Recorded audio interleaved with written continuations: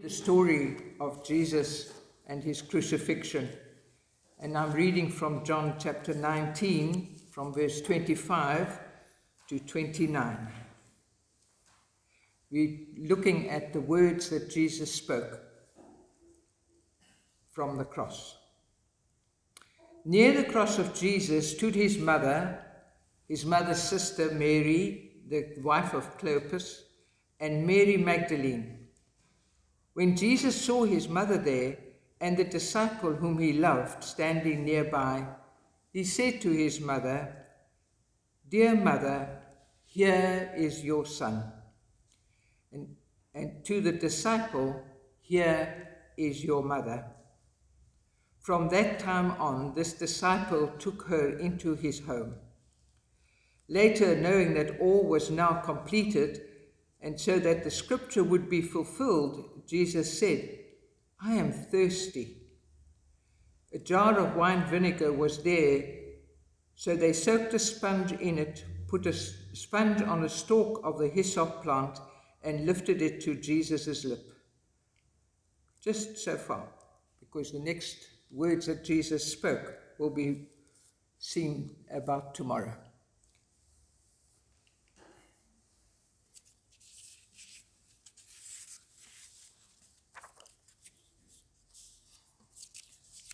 The words that I was asked to speak about today was the words that Jesus said, "I am thirsty."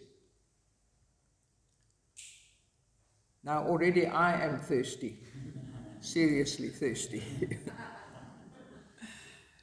I drink water all day long, and coffee seems to make me more thirsty than satisfying the thirst. So when traveling along, I take a bottle of water with me so that I can drink that on the journey. But Jesus must have been terribly, terribly thirsty in the pain and the agony of his most terrible ordeal. He was already in anguish in the Garden of Gethsemane.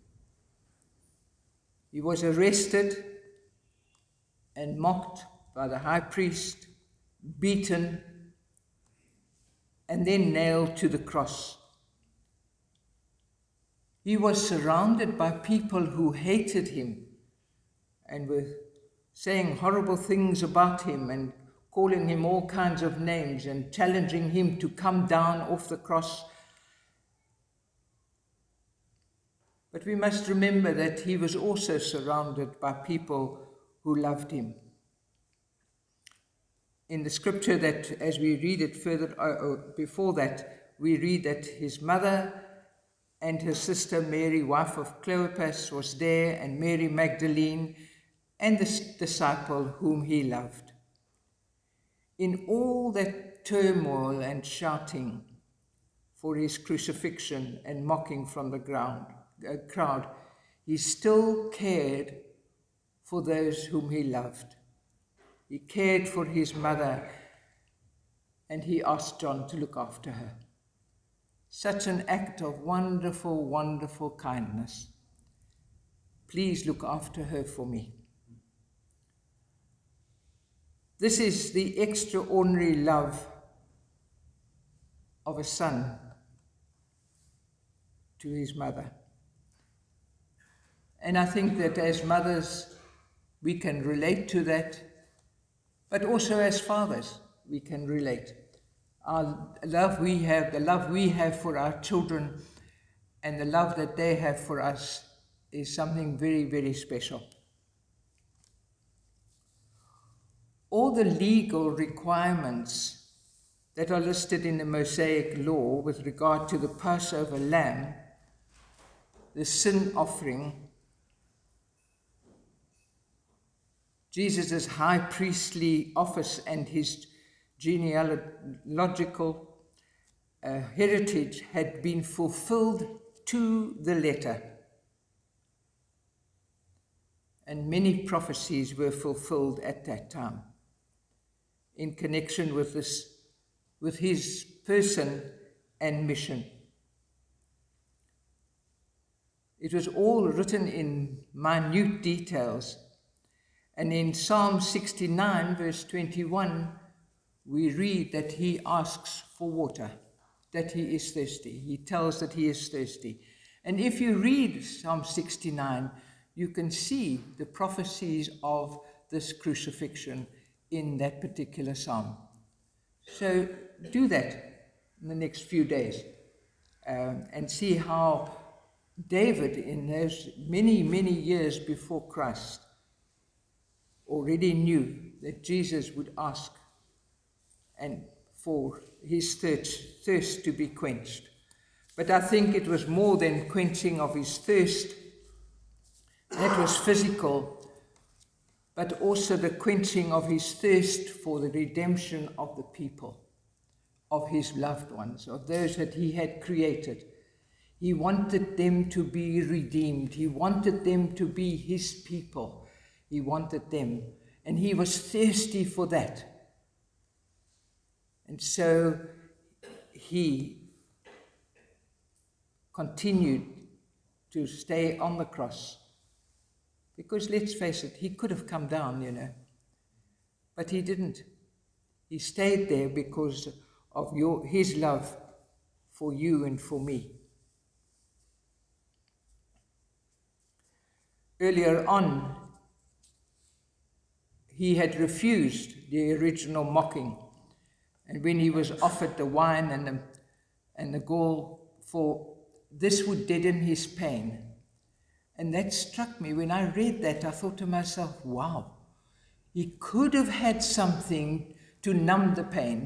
When you go to a doctor and he has to do some kind of procedure and he says, I'll give you something for the pain before we start, we say, yes, please.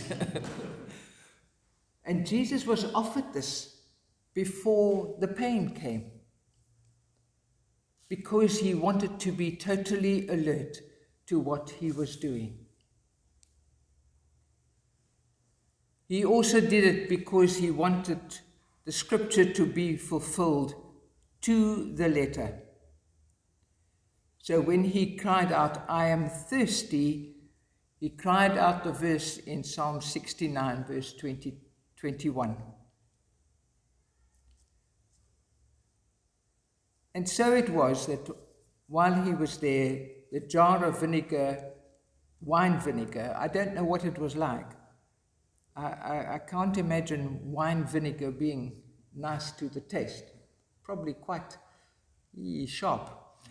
And they soaked a sponge in it and held it up to his lips on a stalk of the hyssop plant, and lifted it to Jesus' feet, to Jesus' lips, so that along with every other prophetic scripture that relates to Jesus, his birth, his life, and his death and resurrection would be fulfilled. Just a testimony from my own life. While I was in the Somerset West Circuit, I was ministering at Macassar, and they had a 3-hour Good Friday service.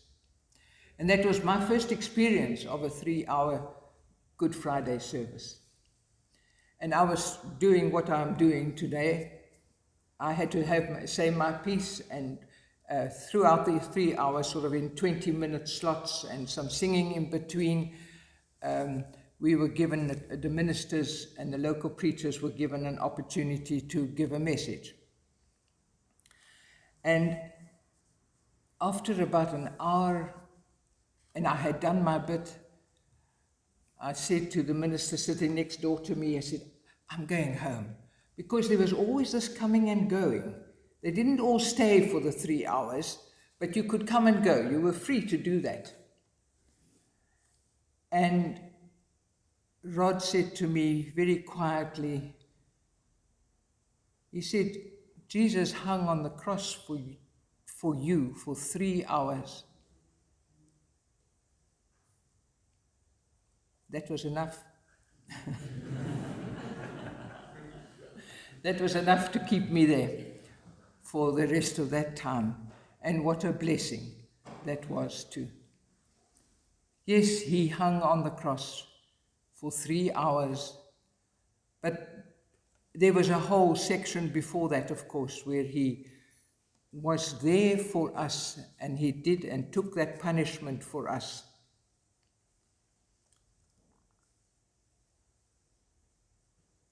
So as you meditate and think about what Jesus has done, please share it with others in your life. Please share it with people that you meet along the way, so that they too may hear about this wondrous love of Jesus. I stand amazed that he loved me so much that he stayed there for 3 hours. Amen.